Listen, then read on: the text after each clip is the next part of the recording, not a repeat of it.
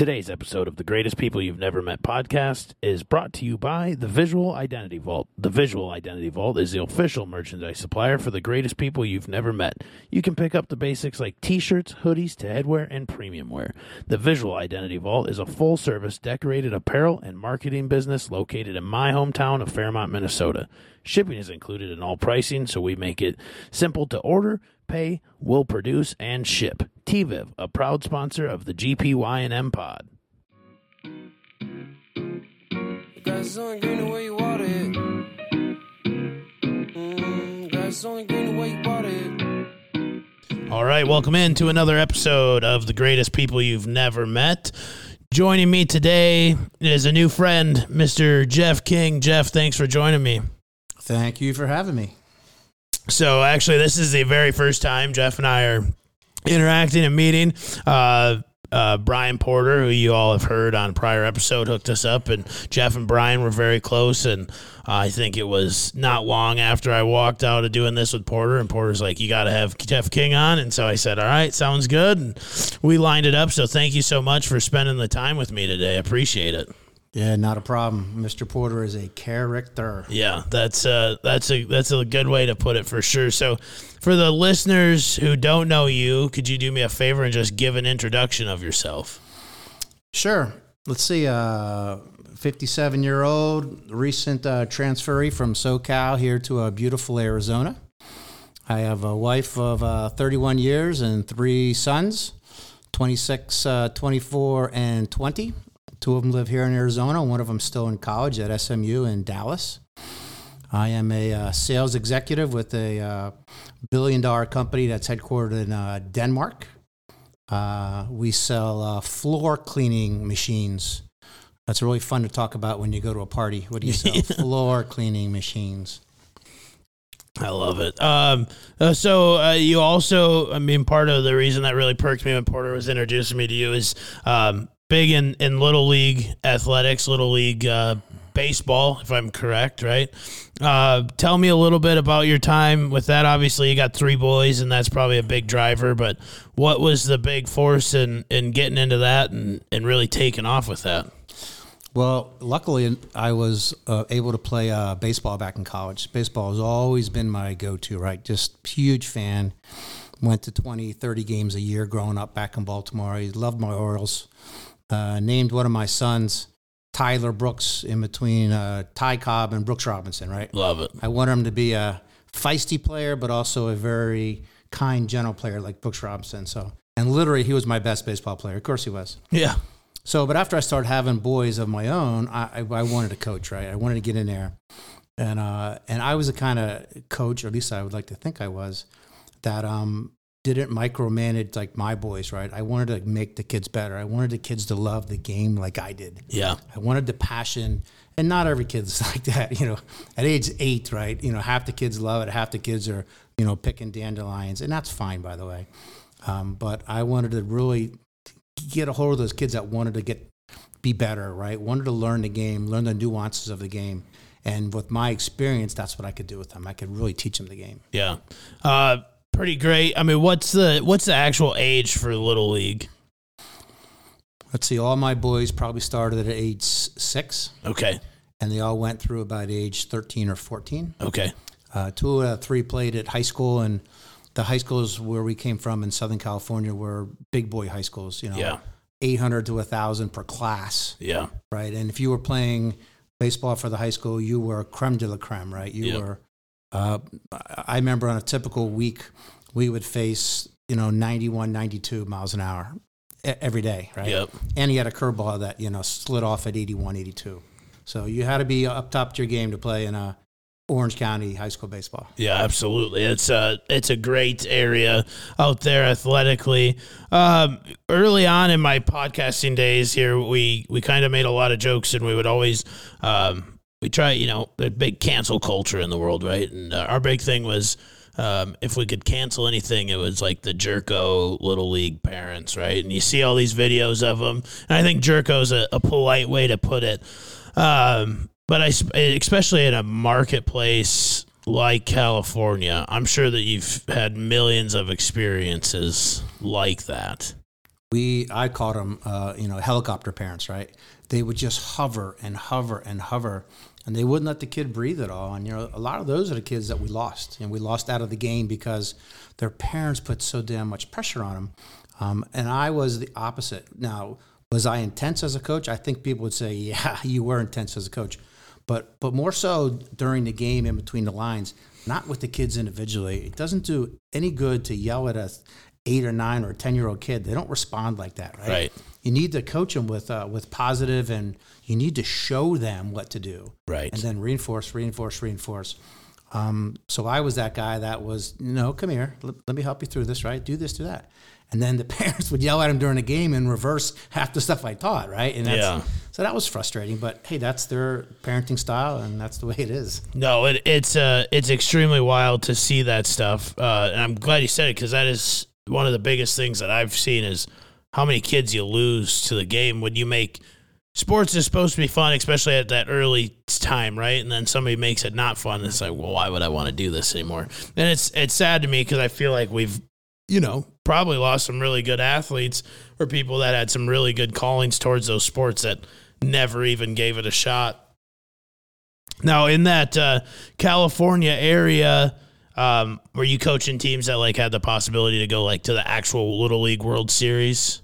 Yeah, that would be the All-Stars. So if you were in Mission Viejo Little League, right, at the end of the year, you'd have an all-star tournament, and then you'd start playing other cities. Okay. Right, so Tustin could play Mission Viejo, et cetera, et cetera. I was able to coach maybe 6 or 7 of those teams. Okay. We got as far as we had to win a 2 out of 3 tournament to go to San Bernardino, which is the stepping stone to go there. And we won the first game. We lost the second game. We took the third game into extra innings and lost on a walk-off home run. Oof. So I was, maybe 8 feet away, had the guy caught it, right, from going on to the San Bernardino. And the team that beat us won the whole thing that year. Okay. Which was Ocean View Little League. This is back in 2010 or whatever the year. But yeah, that team actually won the whole thing. And another year I lost to a team out of San Diego. I forget their name, but they won. Was it Chula Vista? It was Chula Vista Little League. You're exactly right. They beat us, and they went the whole way, too. Yeah, so when I was playing college football at Dakota Wesleyan in Mitchell, South Dakota, we had a bunch of kids from Chula Vista.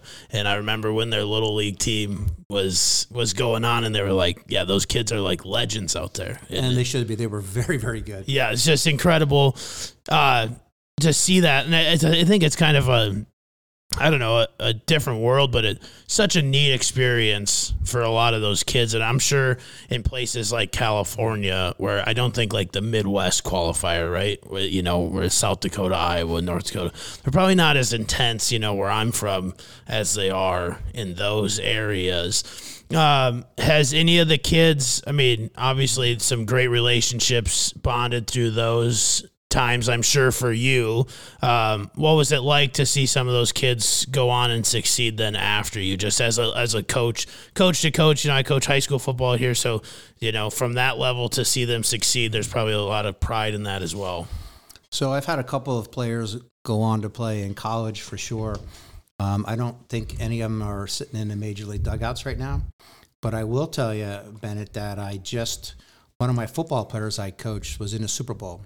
Oh, really? Just 2 days ago, and he was a tight end for me, and that team was really good, and we actually went all the way to the Pop Warner Championship, which is in Orlando, Florida. Wow! And we lost in the championship game to a team out of Philadelphia, but it was super fun to coach that kid, and I have since seen him back a couple times, and it's always like, hey, Coach King, and ironically enough, he ended up playing tight end at SMU his last year, and that's where my kid goes to school out of Pure. Yeah. And I actually bumped into a bar one time, and he's like, Coach King, are you kidding me? Yeah. I'm like, what's up?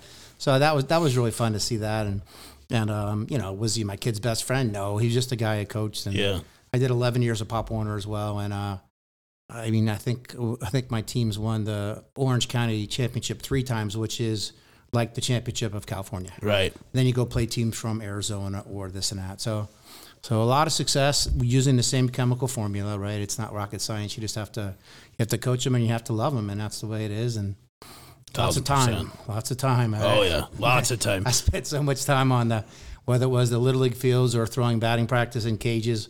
And then football season, it was all about, 4:30 to 7:30. Yep. 4 days a week and then all day Saturday. Yeah, that's, so growing up for me, what age is Pop Warner? See, like where I'm from back home, we didn't get to play tackle football till 7th grade, which looking back as a coach, I think is probably good. I mean, a lot of us went on to do, none of us played in the NFL, but a lot of guys that I played with played college football. And, it probably helped us. We were a little bit more mature, right? But we had so many kids, and I'm from a small town of 10,000 people, but we had so many kids go out for football. We just had 4 teams and we played each other.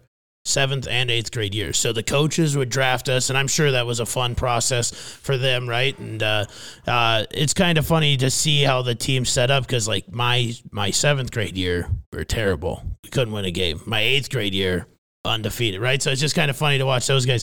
But what age group is the Pop Warner level even at? I mean, that's a term that everybody's probably familiar with, but most of my listeners have probably never seen Pop Warner. Yeah, there's 2 big youth football organizations. Pop Warner is the Little League, right? The one that has the name brand. But there's also Junior All-American. But all 3 of my boys started to play at age 8 or 9, and that was full tackle. Yeah. And at that age, they just kind of bounce off each other. In 7th grade, you can start to lay some hits and you can start to apply some leverage. Typically at age 8, 9, it's groups of people who are bumbling, rumbling, stumbling, and falling down. But again, that's when you get a hold of them. That's when you find the ones that have passion and have love. And I always told all 3 of my boys, just play tackle football for 1 year. Right. If you don't like it, I'll never pressure you. I made them all play soccer for 1 year because they might have been great soccer players. I don't know, right? Right. Who knows at age 8? Yeah. But I said, I think you'll like football. And I said, that'll be there. I'll help you coach and this and that. And, luckily for me, they all 3 loved football, tackle football. 2 of them went on to, all league. Again, this is Orange County football here. So this is, one of them is in the high school Hall of Fame. I mean, he was that good. I mean, and he could have played in college, but they're all like, nah, I said, Dad, I'm going to go to college and I'm going to get good grades and join a fraternity, and I'm not going to get yelled at at 6 a.m. for doing wind sprints. Yeah. I get it, by the way. Yeah. No, yeah, especially as a former college athlete, I'm sure you can relate. What's that like traveling with a bunch of, like, youth kids at that level? I mean, especially going to play other states. I mean, again, it's another thing I'm going to wrap into is, like, there's a lot of jerko parents, and I can only imagine a youth football. Well, then you have the Friday Night Tykes TV show, right? And that's probably what everybody sees, and it's like, man, what a joke. Because I don't think that's how it should be. But is that Friday Night Tykes like some of the stuff you saw out there? No, not really. Not in Mission Viejo and that type of area of Coto de Caza. There's were there crazy parents? You bet there were. Sure. But we set the expectations so early. In all seriousness, I had an 80-page PowerPoint I would sit down and do with the parents before practice even started. Love that. And these are the rules. And again, I'm not a draconian, you're not allowed to come to practice. Of course you're allowed to come to practice. I want you to come to practice. I want you to see what I'm teaching you. But you'll never step on the field as a parent. Yep. And you won't chastise your kid after he drops a ball because he's going to drop a lot of balls. Let me coach him, right? That's my job. My unpaid job, right? You're right. But my passion. And that's, we were always successful. Do we win every game? Of course not, Did every kid, love the sport? No, of course not. But, man, we had a lot of success stories and a lot of kids. When I had my health issue, the people that were first into the room and into the hospital were the parents of my past kids, right? Yeah. I always told people that's a sign of a good coach is not someone maybe that has all the wins and losses, but someone whose parents that you coached 3 years ago are lining up to say, how's Coach King? I heard Coach King had a health issue, right? What can I do to help? Yep. That's a pretty cool sign. Yeah, absolutely. I was going to save that talk for just a little bit later, but you mentioned it, so guess we'll get into it. Kind of a unique story for you, if you'd like to share that personally. I think a lot of people go through a lot of health issues, and to see you persevere and come out the other side, I think is probably the good news that's worth spreading. So if you want to share that with me, I'd appreciate it. Sure, I'll tell the story. It's a pretty incredible one. 41 years old. It's a typical Wednesday, not a big deal. I'm a workaholic. I usually start working at 5:15, and I try to get off at 4 o'clock so I can do my coaching if I can. And this morning I woke up, I had a walking cast on from a slightly broken ankle, no big deal. I had cut it off the night before because I was flying and they frisked me like I was Osama bin Laden. I almost missed my flight, so I cut my cast off.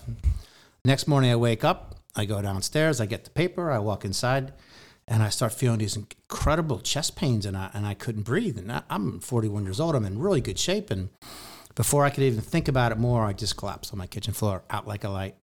It was early. It was like maybe 5:20 in the morning, and nobody's up in the house, and I'm out. And luckily, my dog, I had an old English sheepdog named Charlie, and Charlie was a non-barker.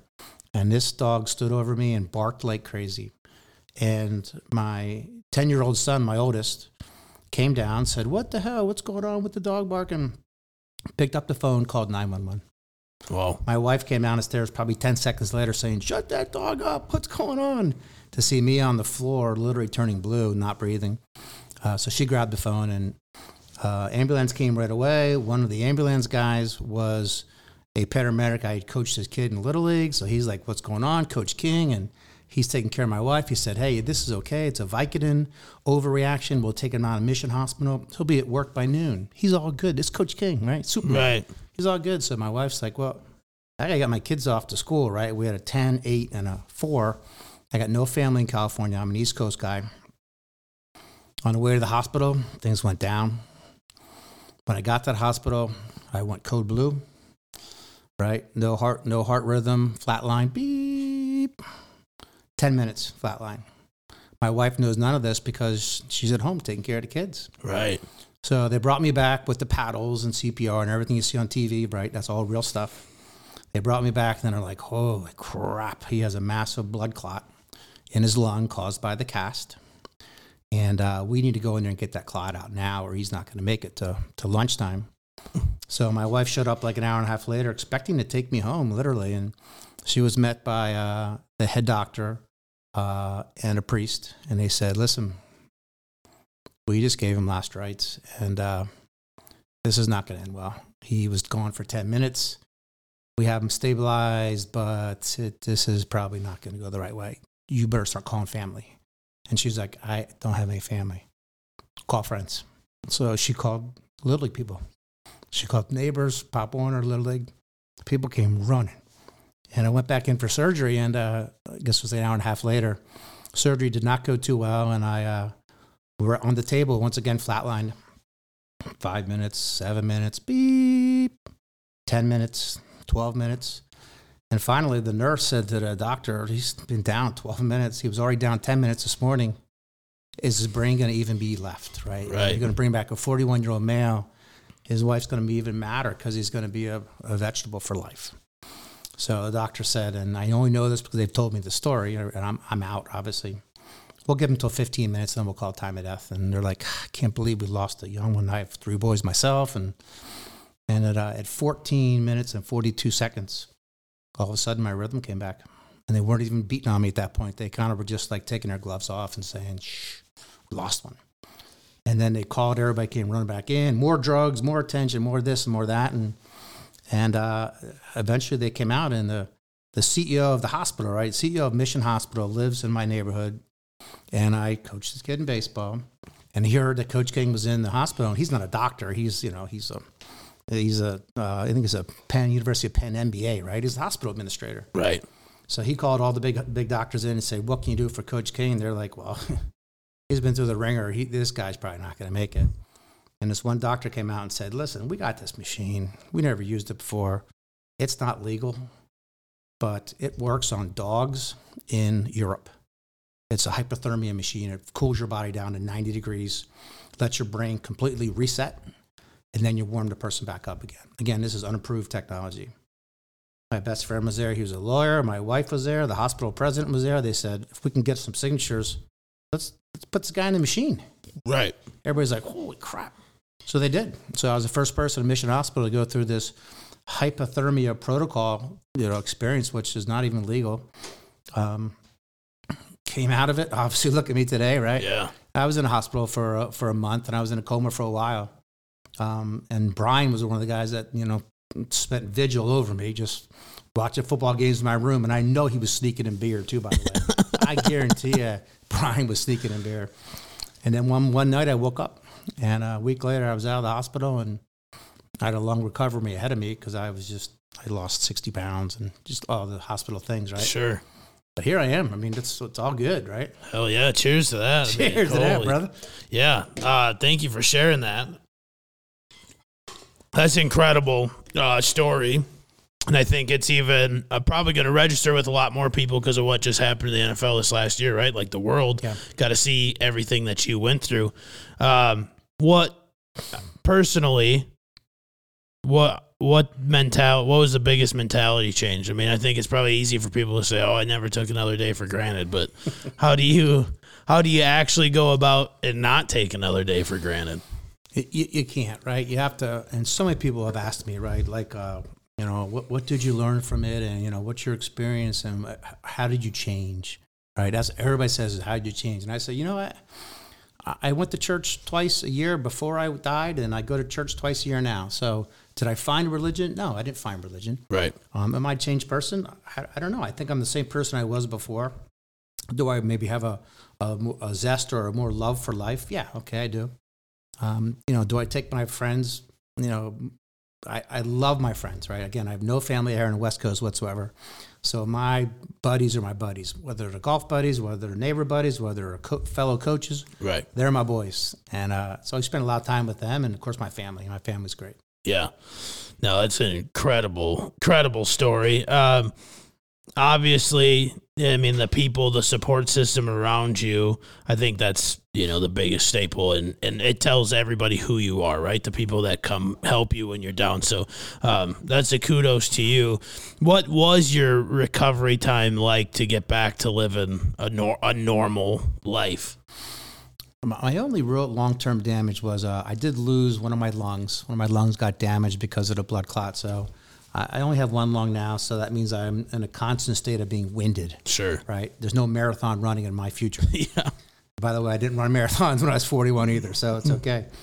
That was the only big physical change. I'm on blood thinners and some other medicines because of what's going on, but really, it took me months, maybe 3 or 4 months of therapy getting back to it. The biggest thing I told my physical therapist was I need to get my right arm all healed up so I can throw batting practice. As a pitcher back in college, right, that was my staple. I was the dad. I was the coach that would throw 300 pitches to all the dudes, right? And I could throw, 70% strikes in a row. Right. So that was really important to me. And at that time, my kids were young, right? 10, 8, and 4. And I had suffered some damage in my right arm. And I was like, no, you guys got to fix me because I got to throw BP. Right.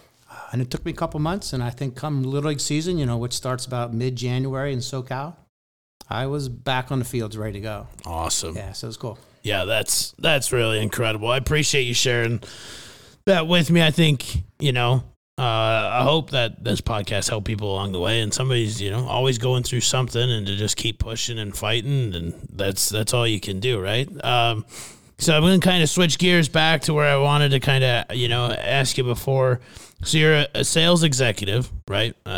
Floor cleaners, I know, right? So, but also a former college athlete and a coach. And so one of my favorite things is just building cultures around people, right? And what's that connection of sport and especially sales been like for you personally?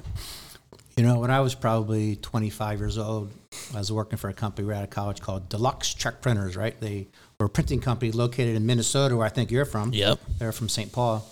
And we printed about 10,000 books of checks every day.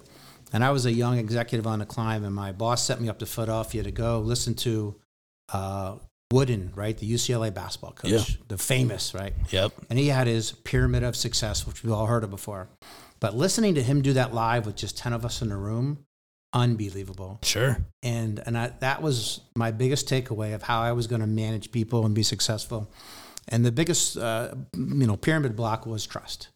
So my deal was, trust your people, trust your employees, trust your kids to do the right thing, right? And that's the way I taught my team, whether it's teams of 10 or teams of 100.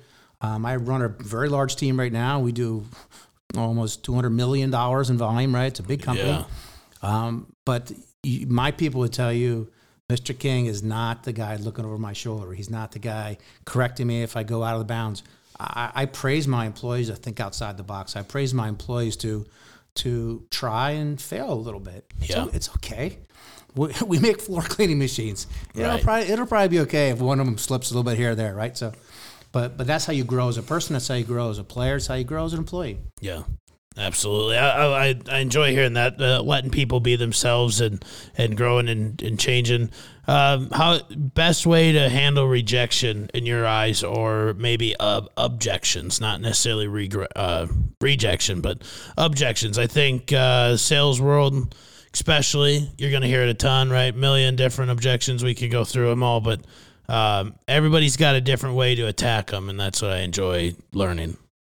I would think that the way I would overcome is you just can't accept the first time they say no, because they probably don't mean it. Right. They very possibly mean it to get you the hell out of the office or to change the subject or something else. But sometimes it's okay to say, okay, I got you. I'm probably not clear with what I want to do. Let me rephrase my offer. Boom. Does this direction over here sound okay? We have an offering that looks like this, not like this. Would that be, more suitable to your needs, right? Sometimes the eventual answer is no. Right. But often the eventual answer is, okay, well, that's a little bit more my sweet spot, right? Let me think about it or whatever. But I don't let my team take no very well, right? Mm-hmm. If your products are really good, and if you're convicted in them and convicted in your company being really good, and my company is really good, then this guy has a need and we need to fill his need, right? Right. Are we perfect? No, of course not. But we're better than the other guys out there, and we just got to find the way to fit into his need. Yeah. What's the one way that you've seen young people, especially in that sales world, kind of fail, and you wish that you could? I mean, I know failure is good. Failure equals growth, right? Like, that's good. But there's probably one common mistake you see in young people a lot in your eyes that you're like, man, I wish we could cut out that step of failure. Yeah, a lot of the young people that I'm seeing right now, and again, I have 3 young people myself, right? 2 of them who are just into the working world, right? It's being really serious about their job, right? And that doesn't mean that you can't crack jokes. You got to have fun at work, but you have to be serious, and you have to make sure that people around you and that your boss understands that you're serious, you're into the game, and you have to put in the time. Yeah. Right? I know a lot of people nowadays, they spend, 20% of the day on their phone, or God forbid they're working at home. Who the hell knows what they're doing, right? Right. And I think what my boys got out of me, and what I want to see out of a 24-year-old guy I'm hiring, because I hire a lot of young guys, is show me the work ethic, baby. I mean, you don't have to work 70 hours a week. I don't work 70 hours a week, but you can't put in 6.5 and call it a day. Right. And a lot of people want to do that, right? You owe me, right? You guys owe me a paycheck and healthcare and this and that. No, we don't. Right? You give me a hard day's work and you got the moons ahead of you. Yeah. Right? Because we'll give you that, but you got to show me the effort. You got to show me the passion for it, and then I become your best ally, right? Then I'm your man in your corner, and I'll help you get places. Right. I think one thing that people are constantly trying to find, and it's one thing that I've really enjoyed about doing this, is meeting a ton of people that have taken passions and turned them into careers, right? Like, I have some friends here locally now. They literally opened a sports card shop up down the road where they just open cards on the internet now. They quit their jobs, and that's what they do, and they just did a bunch of stuff for the NFL at the Super Bowl, and they're killing it, and that's awesome, right? And I got friends out here that are stand-up comedians, and it's fun to see people go after those passions. I'm assuming floor cleaners was never your passion. No, it wasn't. And I've only been there 13 years. But before that, I was running a large company that sold something equally as sexy, overhead garage doors. Oh, even better. So there you go, right? So to me, it's not the product, right? It's not the gadget. It's the process. Sure. It's the passion in the process. How do you set your day up? How do you set your week up, right? How do you treat your fellow employees? It's all about the passion of just getting the job done. I don't care what I'm selling, quite honestly. It really doesn't matter. Yeah. Now, that being said, if I won the $60 million lottery, would I still stay a salesperson selling vacuum cleaners? Of course not.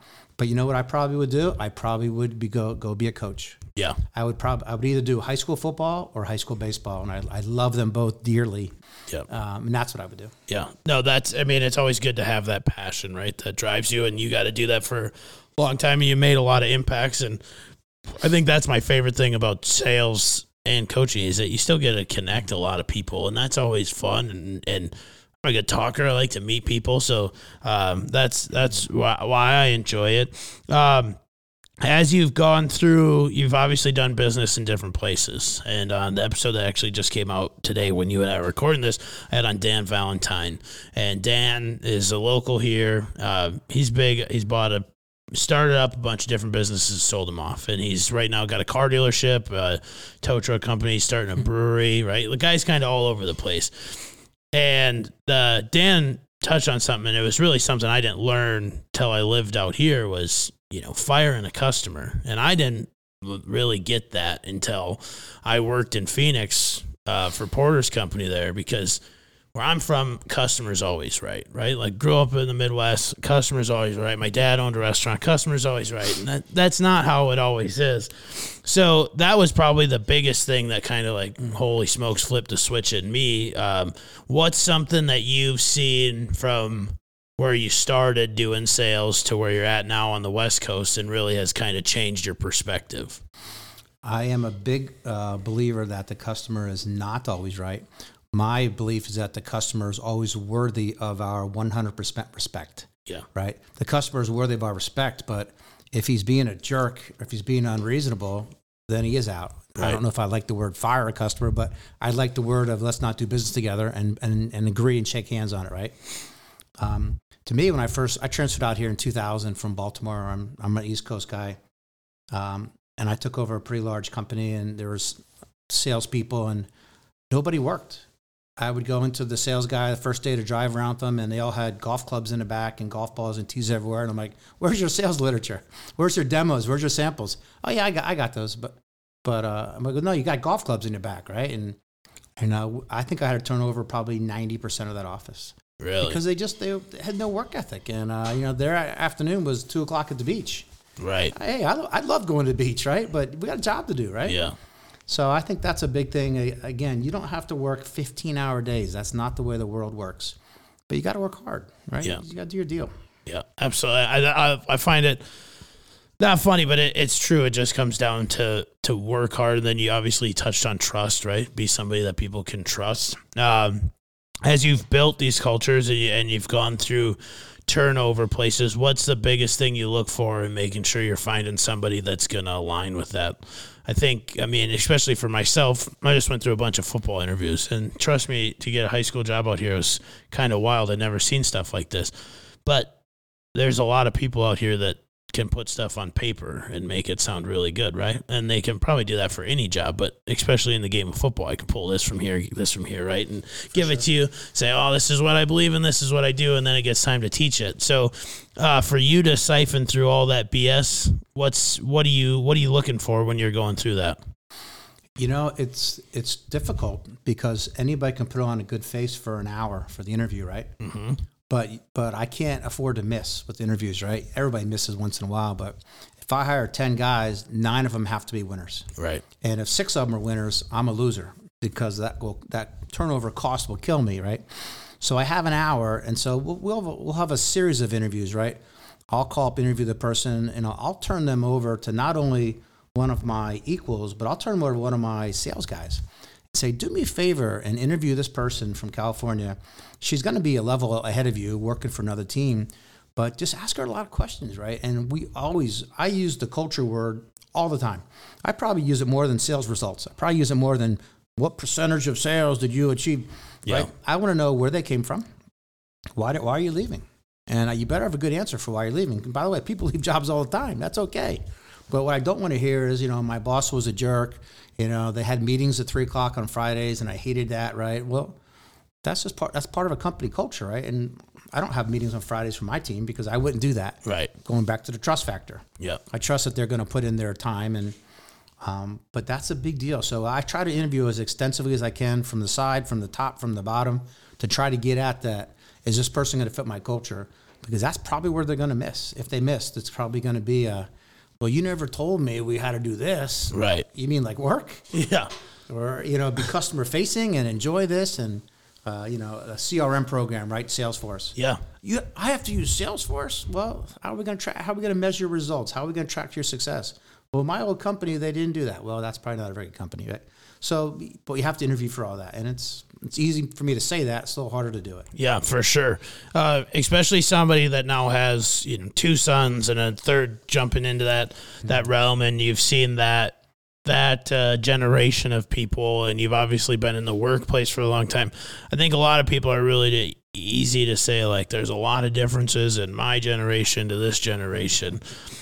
Do you believe in that? And you kind of said, like, oh, I went to California and these guys were ready to golf at 2:00. So it's not like that's a young that's probably just a young person thing in general, right? Doesn't matter what generation. But what's some of the similarities or the differences you've seen in the business world of younger people, from when you started to now? Yeah, if you're talking about Gen X versus Gen Z and that type of stuff, and there's tremendous differences. And then you had the COVID right in the middle of all of this that created another subculture, right, of these people that I don't want to go to the office ever. Right. Well, but is that reasonable? Yeah. Can you do stuff at home? Of course you can.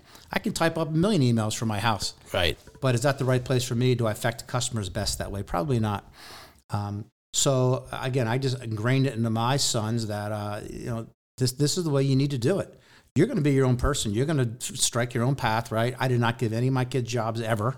Yep. I always said, you'll strike out and find your own way, but I'm here for your advice, right? I'm here to be your coach.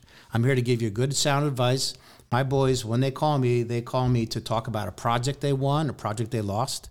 Dad, how would you price this, right? I don't know their products. Right. They both sell high-tech software, right? That's the way outside. I told you, I'm a garage door guy. Yeah. I'm a vacuum cleaner guy. But again, the pricing is really about the process. It's about the process of how you approach it. What are the customer expectations? And those are asking the great questions. And I think that's what I've trained into my kids, whether it's through coaching or through, my boys growing up is, you got to surround yourself with the customer, customer centricity and how you're going to do it. And forget about this Gen Z stuff. And, my boys, no jumping jobs, no 6-month jobs, no 8-month jobs, right? And that's the worst thing I look for on a resume, right? And they're all over the place. Right. A guy at 27 has 5 jobs. Are you kidding me? Yeah. Then there might be a great reason for that, but there probably isn't. Yeah. It's probably a non-cultural fit. Yeah, for sure. No, it's just interesting for me to hear all those things coming from a different market, and then just continuing to network for myself, and somebody listening to this girl, hopefully is going through some stuff where this is pertinent to their life and their situations. And I think it's funny you touched on the remote thing. I saw an article today on I think it was Fox Business, to be honest, and it was the state of New York is projected to lose $12 billion because of remote work. And that is, I think that's going to have a huge shake. And I think I've always kind of felt more than recently, but I mean, before COVID, you could see where a lot of jobs were kind of heading that way, where it's like wherever you can open your computer, you can work. And I think in a lot of realms, that's great. One of my good friends, he was just out here for the Open, and he does CRM work, but he's fully remote. So he just brought his whole setup, and he worked till 4:00 our time every day, and then it was time to go. But it's just an interesting thing to see and keep tabs on. What's been the biggest change in your world in the floor cleaning industry, or like just in general in your eyes of business since COVID? Well, when it first hit, right, and we really didn't understand a lot about it, it was all about, disinfectant, cleanliness. Yeah. Schools, airports, shopping malls, those are all big target customers for me. Wherever you see a huge expanse area of floor, right, they need to be cleaned, whether it's carpet or whether it's tile, like an airport. A lot of government money came out through the CARES Act. I mean, billions came out through the CARES Act. And schools wanted new playground equipment, new roofs, and new floor cleaning machines. Yeah. And so I was eager to get in line to get them some money, but we still had to sell them because there's 4 other competitors that sell the same thing I sell. Right. So we all have to fight each other to get it, but again, that's what goes back to our company needs to outwork the other company. Yeah. We need to be better. Quite honestly, typically a floor cleaner is a floor cleaner, in a different color maybe. Yeah. But my guy selling it and my guy that supports it's probably going to be better. And that's my stand that I put my leg on. Yeah, for sure. That's something that I've learned the most of being in this marketplace of a major metro, right? Whether it's packaging or welding supplies. Back home, I worked for Fastenal. It was us and another guy. And we had everything, right? We were Fastenal, so we could bully. We could get down dirty on price. We were going to win. Out here, it's 1,000% service, personality, how you treat people, which is kind of crazy because it at some points in the business world, when you get to the bigger markets, it feels the opposite way. I mean, I feel like people are a little, maybe just run into more rude people is how I would say it, right? But it's just kind of crazy that there's either you're going to run across the customer that loves to shop online or the guy that, it means a lot that you show up and talk to me, right? So I think those are great points. As I get to wind it down here, I want to be very conscious of your time, and I appreciate all the time you've given me. What's one piece of advice you would give to a young person going through something or looking to make a big leap or take a change in their life? What's some perspective or some advice you'd give them? I think that you have to be genuine, right? You can't pretend to be this because they're going to root it out anyways and let you go, right? So you might as well put your best foot forward, but let it be your most genuine foot. You have to follow up. You have to be aggressive, but not silly aggressive like the old days, like a used car sales guy. You just have to be an aggressive person, and a huge handshake, by the way, still goes a mile. Yeah. And some people, again, some of these younger Gen Zers and, yeah, yo, what's up, right? No, not yo, what's up, right? I want a big handshake, and maybe I'm old-fashioned, but all three of my boys went through fraternities, and all three of these boys through their fraternities grew up because the fraternity said, you will not act like this. You'll act like a young man, right? Because you're all going to have to get a job. They're all business students in college, and that's how you're going to put your foot forward. And I remember my first one came home from college. He went to here at ASU, and he came home, and all of a sudden he's wearing like a jacket, like a suit jacket around. I'm like, what the hell are you doing? He's like, Dad, this is what we did. And then, it was a SIG up here at ASU, and, we had to wear this to class for a whole, 30 days and this and that. And I kind of, it's comfortable on me now, right? Plus I look better, right? Don't I? I'm like, you sure do. Yeah. It beats the tank top you wore back in high school. Yeah. They grow, they change. But that's what's going to make him successful, right? He's figured out what it takes. And now it's not a facade. It's his real him, right? Yep. He's just a mature young man now, and sons number 2 and number 3 are right there. So it's fun for Dad. Absolutely. Well, I appreciate you being on, sharing your stories with me today. I had an absolute blast getting to know you. Shout out Brian Porter for hooking us up. Yes. So thank you everyone for taking time out of your life to listen again today. Please like, comment, share, subscribe, unsubscribe, rate 5 stars. Be good, everybody. Grass only green